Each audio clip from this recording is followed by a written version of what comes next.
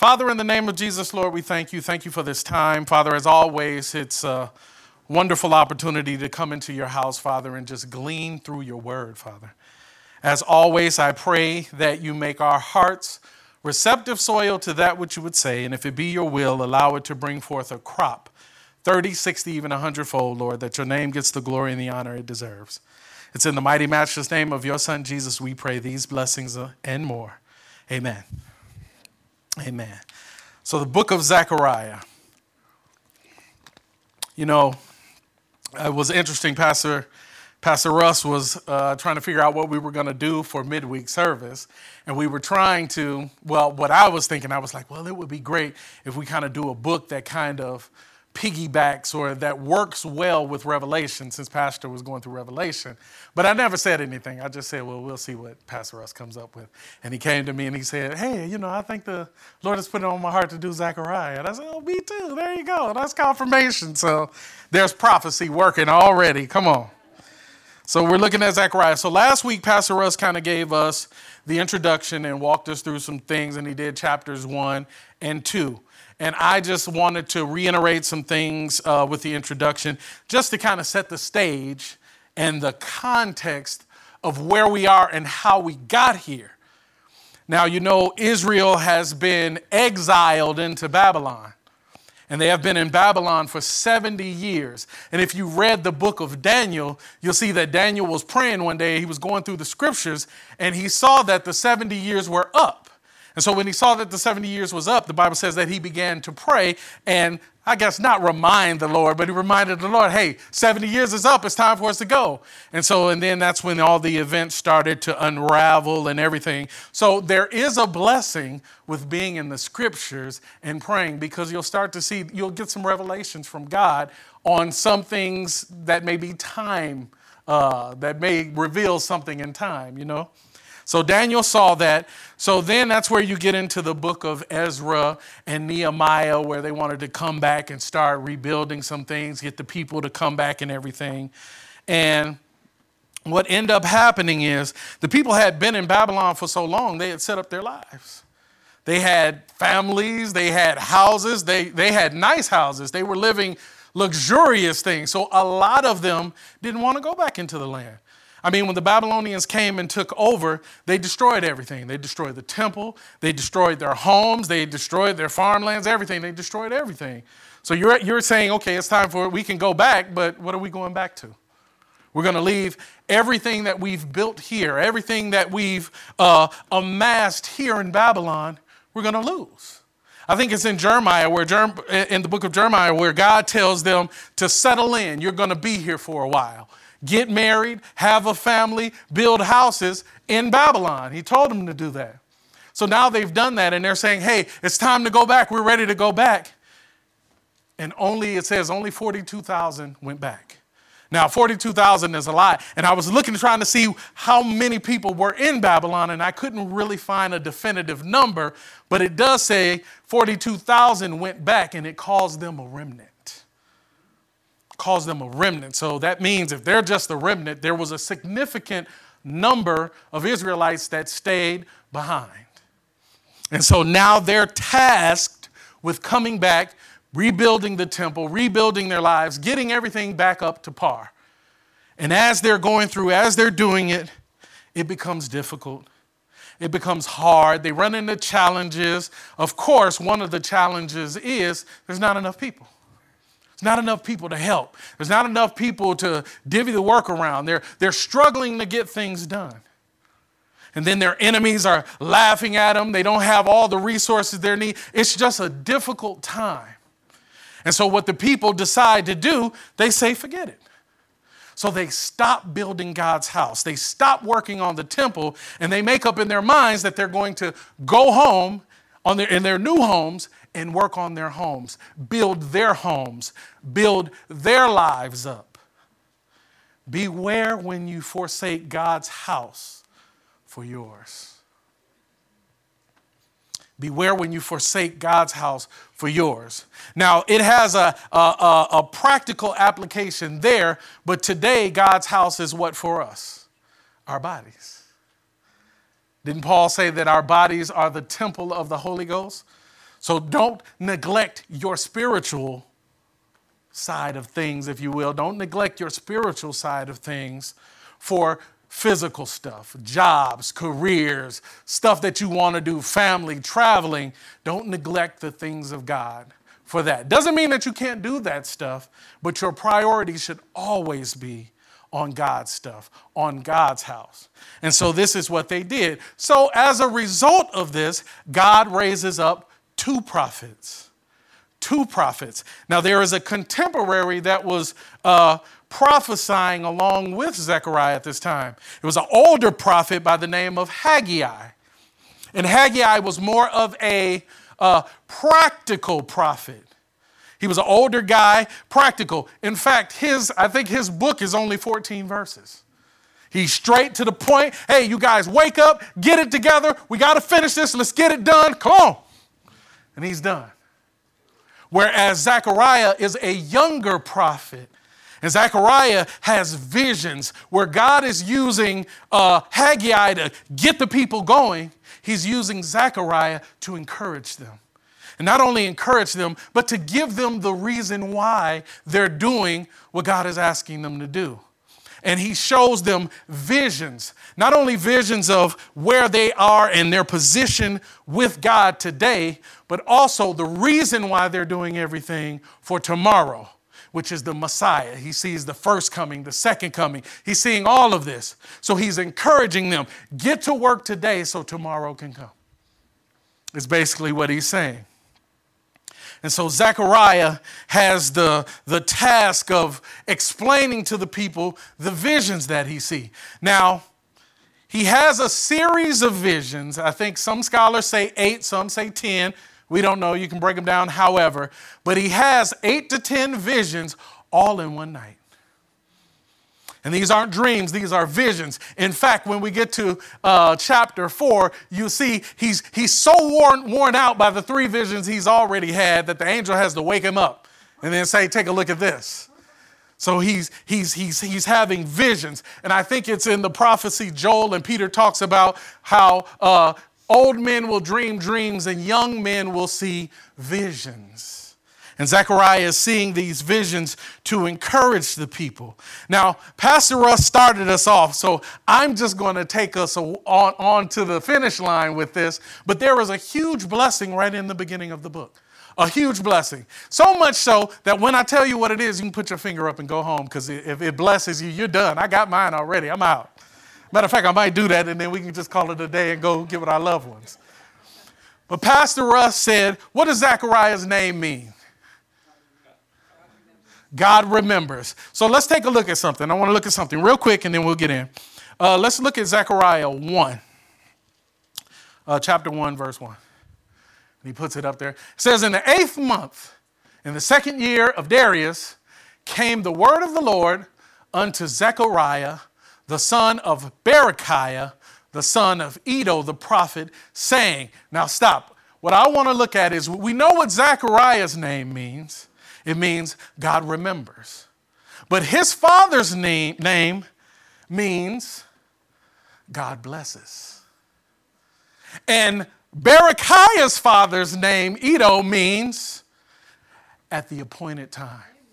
So if you put it all together, and I know that's what it means because it shows you these 3 names. And then it shows you the names again in verse 7. But if you put it together, it says, Zechariah, the son of Berechiah, the son of Iddo. God remembers, God blesses at the appointed time. That's enough for us to go home. God blesses. God remembers. God remembers. Remember, what does remember? God remembers. That means that he remembers the state that you were in.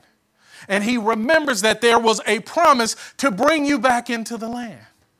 God remembers. That means he also sees. He sees the struggles, the hurts, the pains, the heartaches that you've endured, that you thought no one else knew or no one else sees. But God sees. Why? Because God remembers. And then what? God blesses. If you felt like you haven't had a blessing, or if you felt like you were being shortchanged, or everybody was coming up, everybody was getting theirs, and yours never come, don't worry. God blesses. What? Iddo, at the appointed time. That means there is a specific time when you're going to meet your purpose. You're going to meet your destiny. You're going to meet your blessing. God remembers.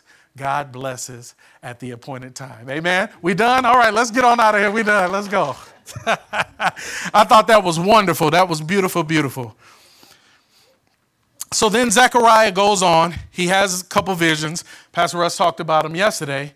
And so today we get to vision number 3 and vision number 4, which are uber important, I think. And God is continuing to encourage the people of Israel, because Zechariah is going to have to go deliver this stuff that he's seen, tell the people what he's seen and what it means. And this is what God is saying. It says, if we look at verse 3, and I'm going to take my time going through this. How much time we got? I'm going to take my time going through this because there's some interesting things that I want to camp on for a little bit. Looking at Zechariah 3, verse 1, and we'll just flow and I'll stop you wherever. All right, you ready? There it is. Verse 1.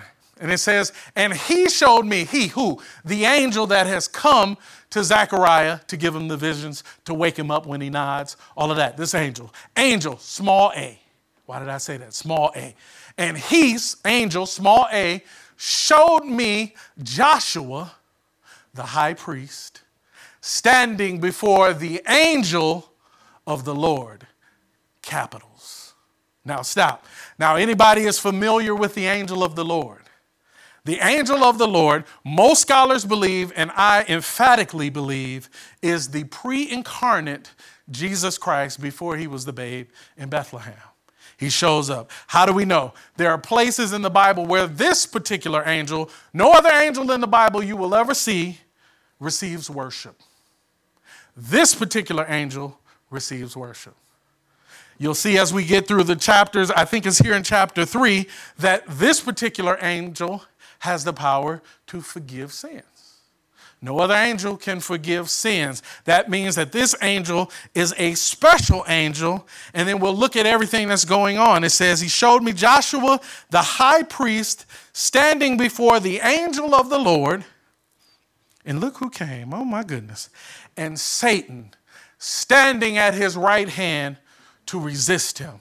Now, I did a quick little word study, and I thought this was so cool, and I had to dig into it, and I saw some stuff, kind of blew my mind. We'll try to walk through it and see what happens, see if it blow your mind too.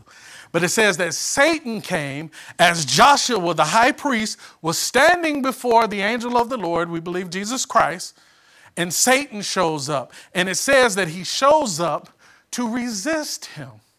The word for resist is adversary, accuser, or accuser of the brethren, Satan.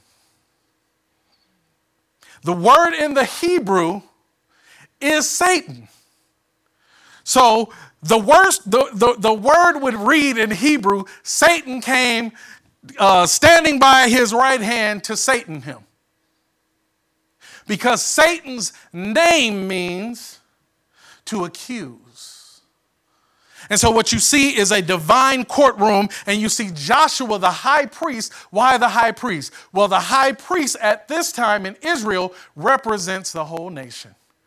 Because if you're familiar with the high priest, his job was once a year, I believe, on Yom Kippur, he was to take the sacrifices of the people into the Holy of Holies, the presence of the Lord, to make a sacrifice and an offering to him on behalf of the people.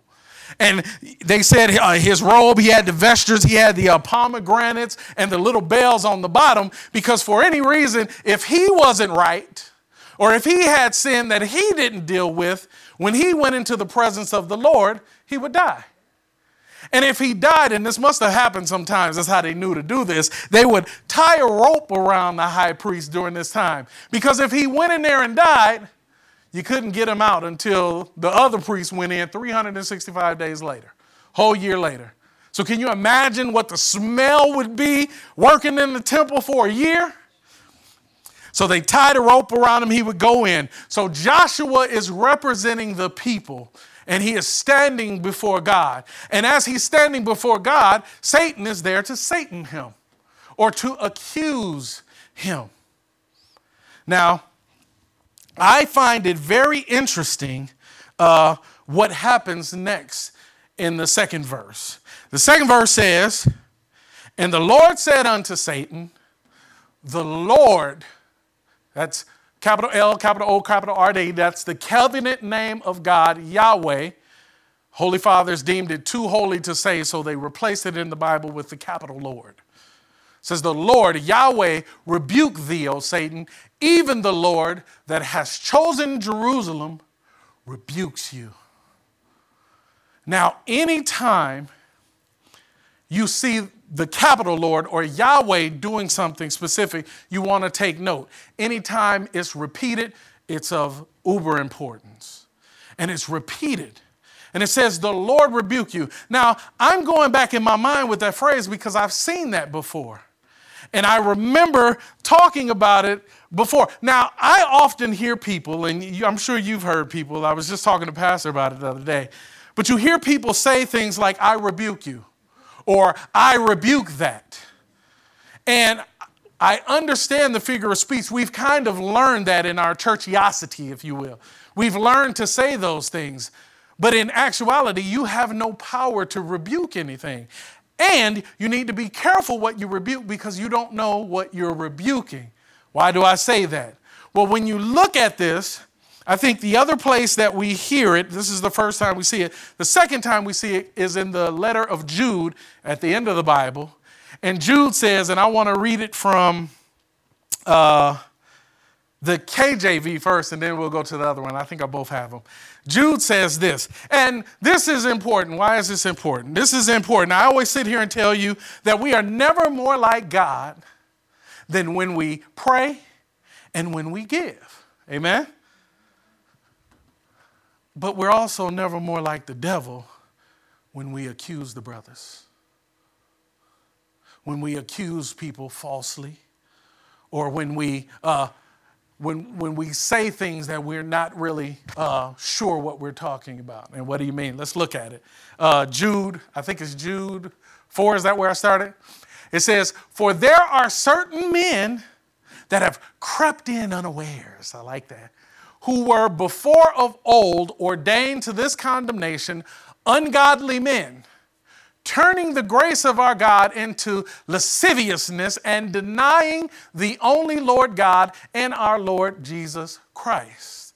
Now, I want us to capture these men. Not saying that we are these men, but we put ourselves in this category sometimes when we do some of these things. Next verse. And I jump to verse 8. It says, likewise, also these filthy dreamers, talking about those men, these filthy dreamers defile the flesh, watch this, despise dominion, and speak evil of dignities. Now, and then it goes on to compare them to Sodom and Gomorrah and all this other stuff. But I wanted to look at that right there. And then let's look at verse 9. He's telling you what they do. And then watch what he says here. He says, yet Michael the archangel, when contending with the devil, he disputed about the body of Moses, durst not bring against him a railing accusation, but said, the Lord rebuke you. Right? Let me see it in the NAB. And I think the NASB. I thought this was crazy. Let me see verse 8. Or the last verse here, verse 8. Oh, yeah, no. That's the one. Verse 8. It says, yet in the same way, this is another version, yet in the same way, these men also being dreamers or dreaming, defile the flesh, reject authority, watch this, and revile angelic majesties. What is the devil? Angelic majesties. Now, why am I bringing this up? Why is this point? Well, number one, the Lord did it in our verse, and he emphasized it twice. So I wanted to look at it. Now, oftentimes you've heard people blame stuff on the devil. I don't know if you remember the Far Side cartoon strips. And they had one time, the devil was sitting outside of a church, and he was sitting on a rock. And he had tears in his eyes, and he looked downcast, and somebody walked by. They said, what's wrong? What's going on with you? And he pointed back to the church, and he said, they blame me for everything in there. I thought that was funny. So a lot of times we put things on the devil that shouldn't be on the devil, and we need to be careful. Why? I thought this was crazy. I saw one commentator say, because he's an authority. Now, the gifts and callings are given without repentance. Now, we love that when it's dealing with us, but that also goes for them. Now, he does not have authority over you, but he is an authority. What do we mean? He takes Jesus up to a high mountain. He says, Jesus, look at all of the kingdoms in the world. All you have to do is what? Bow down to me and they are yours. Jesus didn't say, you must be crazy. Those belong to me. No, not at this time. He is an authority. And what did Jesus come back with? Jesus came back with a higher authority and said, no man is to bow before anybody. Get thee behind me, Satan. You see? So why do I say that? Because oftentimes God is dealing with me in an issue this year. The word that he gave me for this year was submission. And for me to kind of work through my stuff and how I deal with authority. Because oftentimes, and now we're saved, we're covered with the blood and that with fire, we're on our way to heaven and everything's good. But sometimes our life is extra frustrating because we don't understand submission, authority, and all of that. The Bible declares, Jesus said, God says that he places those in authority over us.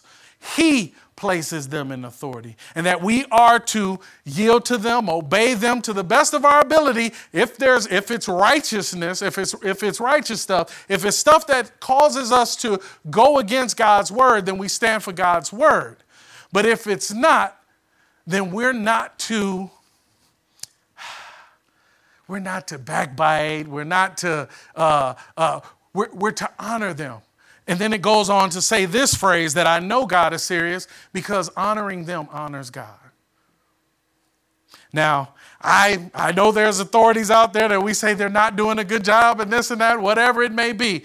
But we want to make sure that we don't frustrate ourselves, that we don't grieve, quench, or resist what the Spirit is doing inside of us. Amen? So I thought that was very interesting. That God would put that emphasis there. And I remember that he reiterates that in Jude, that we have to think about that. Now, there are storms that we may deal with in our life that the devil may send. There are storms in our lives that we may deal with that God may send. And there are storms that we may deal with in our lives that we send ourselves. Now, oftentimes without discernment, or God revealing to you, you don't know where they came from unless the storm came from you. If you know that you was messing up and everything is falling apart because you did it, then you know it was you. But sometimes we go through things and we don't. That's what the whole book of Job is about. Job was minding his business. It was God who said, well, have you considered my servant Job? And Job's like, what? So we have to be careful how we label what's going on in our lives or the circumstances in our lives. So what do? What are you saying all of this for? Because our trust is always in God. We trust that God will deliver, God will help us, God will do whatever. We put our trust in him and his authority. That's what makes yielding to other authorities okay. Because God will take care of everything. Remember, he told them, hey, get comfortable. You'll be there for a while. But all the while, these people wanted to go back home. But now you have a whole new generation that has risen up, and they're not thinking about going back home. But it was always God's plan to bring them back, even though they can't see it. And now they get there, it's difficult, it's hard, and they want to quit.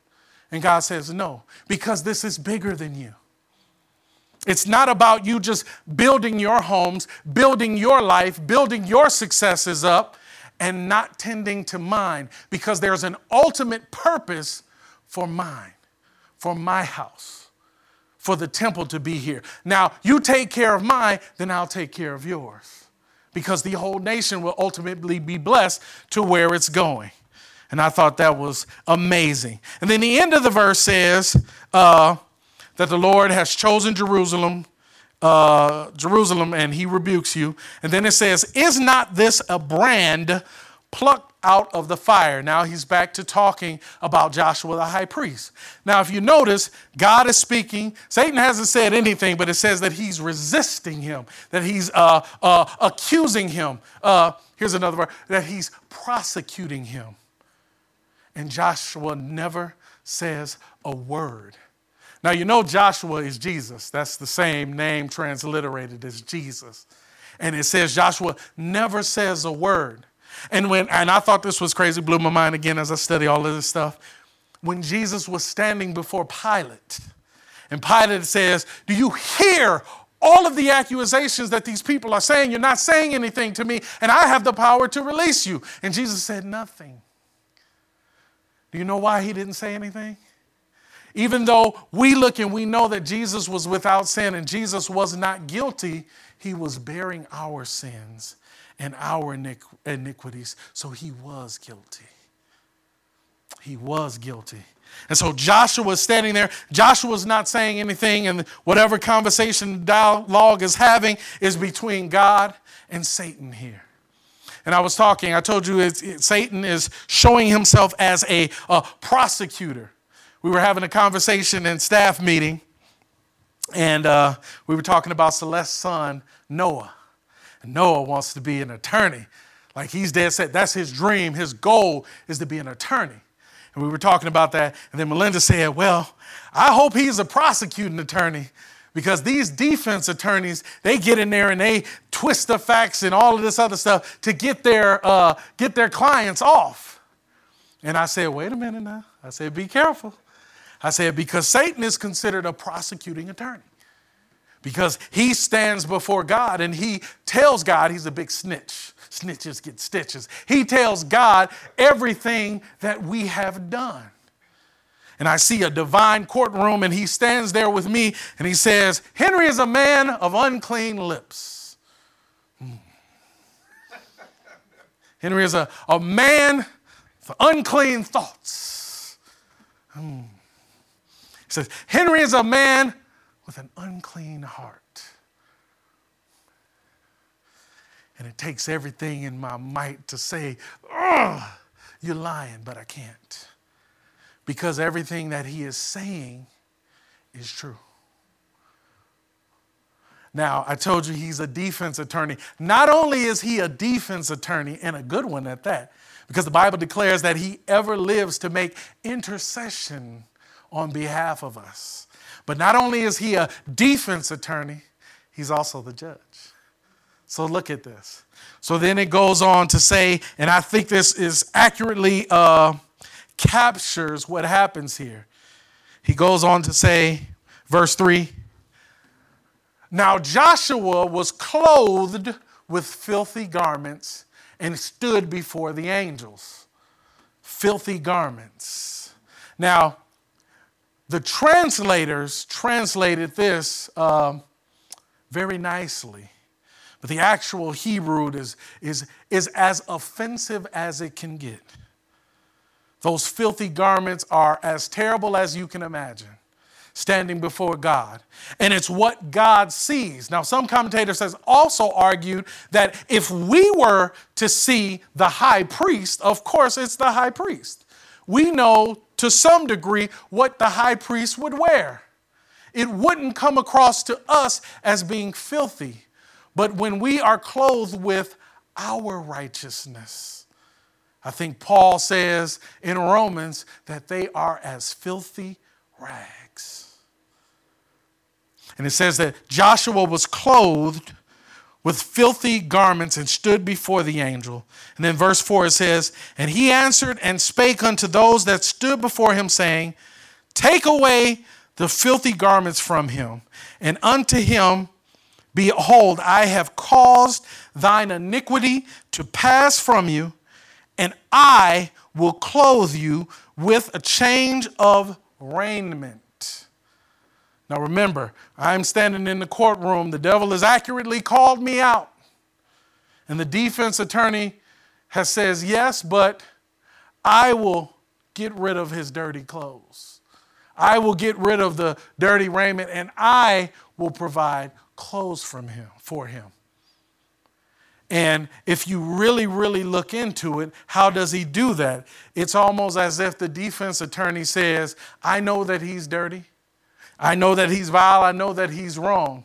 But I stand to take the punishment for him. I take off his dirty clothes and I give him my clean, righteous clothes.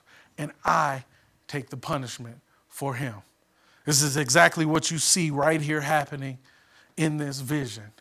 Even though what he is depicting is that because of the 70 years and they have gone by and they have served their time, God is saying, I have removed your iniquities. I have taken your filthy clothes off of Israel.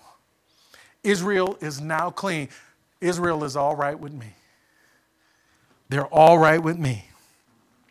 And then it goes on and he says, and I thought this was cool. And then Zechariah kind of jumps in. I think he's excited seeing everything happening and he's seeing Israel restored. The sin is wiped away. And in verse 5, I think it's verse 5. And then it says, and I said, and that's Zechariah, he said, well, let them set a fair mitre or a turban upon his head. So they set a fair mitre upon his head. God is doing what he said. Set a fair mitre upon his head and clothed him with garments. And the angel of the Lord stood by. And then what did he say next verse? And the angel of the Lord protested unto Joshua, saying, this is it. Set it up. Thus saith the Lord of hosts, if you will now walk in my ways, and if you will keep my charge, then you shall also judge my house and shall keep my courts, and I'll give you places to walk among these that stand by.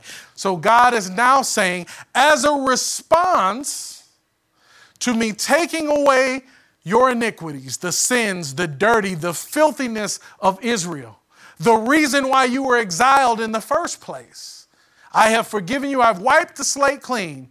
Because of that, your response is to walk with me. Is to walk with me. And he's dealing with Joshua the high priest. I should have said this at the beginning. But what these two visions depict that we're looking at in chapters 3, chapters 4, we're looking at two people. The high priest Joshua, who represents the spiritual. And then we're going to look in chapter 4, we're going to look at Zerubbabel, who represents the political side of things, or the king. Now remember, we are called to be what?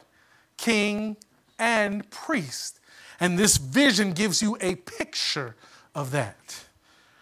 And then just finishing this, because I thought it was cool, here's a messianic inference here. Looking at verse 7, says, thus saith the Lord, Lord of hosts, if thou wilt walk in my... Oh, I did that one. I'm sorry. Going to verse 8, it says, hear now, O Joshua, the high priest, thou and thy fellows that sit before thee, for they are men wondered at. Behold, I bring forth my servant. And then you see how branch is spelled. Who do you think that is? It's all capitals. It's Jesus. It's Jesus. So now you have a messianic prophecy. I have cleaned Israel up. I have commissioned them to walk a certain way. Why? Because my branch is coming. The one you're waiting on is coming. The one who you've been yearning to show up for centuries is on the way. But we have to get our house in order, or you have to get my house in order. And he starts with the spiritual. He deals with Joshua the high priest, the spiritual side of things of Israel. And then we move into verse 4, 801, we're almost there. Not verse 4, I'm sorry, chapter 4. And then verse 1, chapter 4, verse 1. Are you lost? Is it there? Oh, there it is. Verse 1, and it says, and again, and the angel that talked with me came again and waked me up. And as a man that is waken out of his sleep, and said unto me, what seest thou? And I said, I have looked and behold a candlestick of gold with a bowl upon the top of it. And it's 7 lamps thereon, and 7 pipes to the 7 lamps which are upon the top thereof. And do I want the next one? Go to the next one. And 2 olive trees by it, one upon the right side of the bowl, and the other upon the left side thereof. Okay, what are we looking at? What a vision, what a vision. What are we looking at? So now, are we all familiar with, what do they call it? The menorah. Hanukkah. It's like the 7-stem lampstand. So this is what you're seeing. So you have a menorah. You have the pipes that go up, and then up on top of the pipes is where the flames come out, right? And then they're saying on top of that is a bowl, right? And with this bowl is going to hold oil. And the oil from this bowl, somehow, it'll get into this in the prophecy, but I won't read that far. But somehow the oil from this bowl is going to fuel back into the pipes, and then it's going to be a self-oiling lamp that, you know the story of the Maccabees and everything, it'll be a lamp that will never go out because the oil is always flowing. And then it says on the side of there are 2 trees, 2 olive trees where you get the olive oil. And the olive oil from the trees and the branches will dip down into the bowl. The bowl will go into the pipes, and the pipes will let the flames go loose. And this will just be a continuous cycle. And as we read, we'll learn that the olive trees are Joshua the high priest, the spiritual side of things, and then the political king who goes by the name of Zerubbabel. What a name. Zerubbabel. Say that 3 times. Zerubbabel. And looking at the next verse, 4 says, So I answered and spake to the angel that talked with me, saying, What are these, Lord? And then the angel talked with me, answered and said, You don't know what this is? And then he said, No, my Lord, that's why I asked you the first time. I added that, it didn't say that. Verse 6, and then it says, Then he answered and spake unto me, saying, This is the word of the Lord unto Zerubbabel, saying, and this is where I want us to hold on, not by power, but by might. Not by power, not by might, but by my spirit, saith the Lord. So what you have is God is commissioning these 2 to lead Israel to build the house and to rebuild Jerusalem and to go forth. The spiritual side of things is taken care of because you're clean and you're all right with me. And now on the political side of things, you don't have to worry about getting revenge or worrying about another army coming to take over or displace you. You don't have to worry about building up your resources or your defenses, or you don't have to worry about any of that. I just want you to lead the people righteously. And you won't do it by power, you won't do it by might, but you'll do it by my spirit. You'll do it by my spirit. Not by power, not by might, but by my spirit. What's going on in your life that you've been struggling with, that you've been contending with, that you've been exerting a lot of energy with? I want to encourage you as kings and priests, not by power, not by might, but by his spirit. And these are the last 2 or the next 2 visions that God has given Zechariah to encourage the people with. I have brought up leaders that will lead you spiritually and politically. And spiritually, you are clean and all right with me, so you don't have to worry about me striking you down or destroying you. And you don't have to worry about the king or the king-to-be, because I have him covered as long as he trusts in me. So that's our word for tonight. We are clean, we are forgiven, and we have the Spirit in our lives to help us in any area that God is leading us in. God remembers, God blesses, at the appointed time. Amen. Amen. Father, in the name of Jesus, Lord, thank you. Thank you. Hope that I did your word justice tonight, Father. Hope that we can kind of grow and ponder what you've said through me tonight, Father.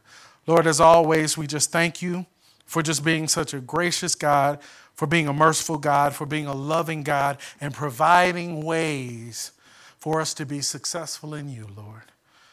Father, we just pray on this loving day, Father, that everyone who has listened, who's in attendance, and those who are watching or will watch, Father, that they will be blessed by the words that you have said to us tonight, Lord. Lord, we love you and we thank you. In the name of your Son, Jesus, we pray. Amen. Amen, amen. Now I have a couple questions, a couple simple questions, a couple easy questions because it's late at night. It says, how does the imagery of Joshua's filthy garments being changed affect you? And then the second one says, not by power, not by might, but by God's Spirit. How empowering is this statement for you or to you? Amen? Amen.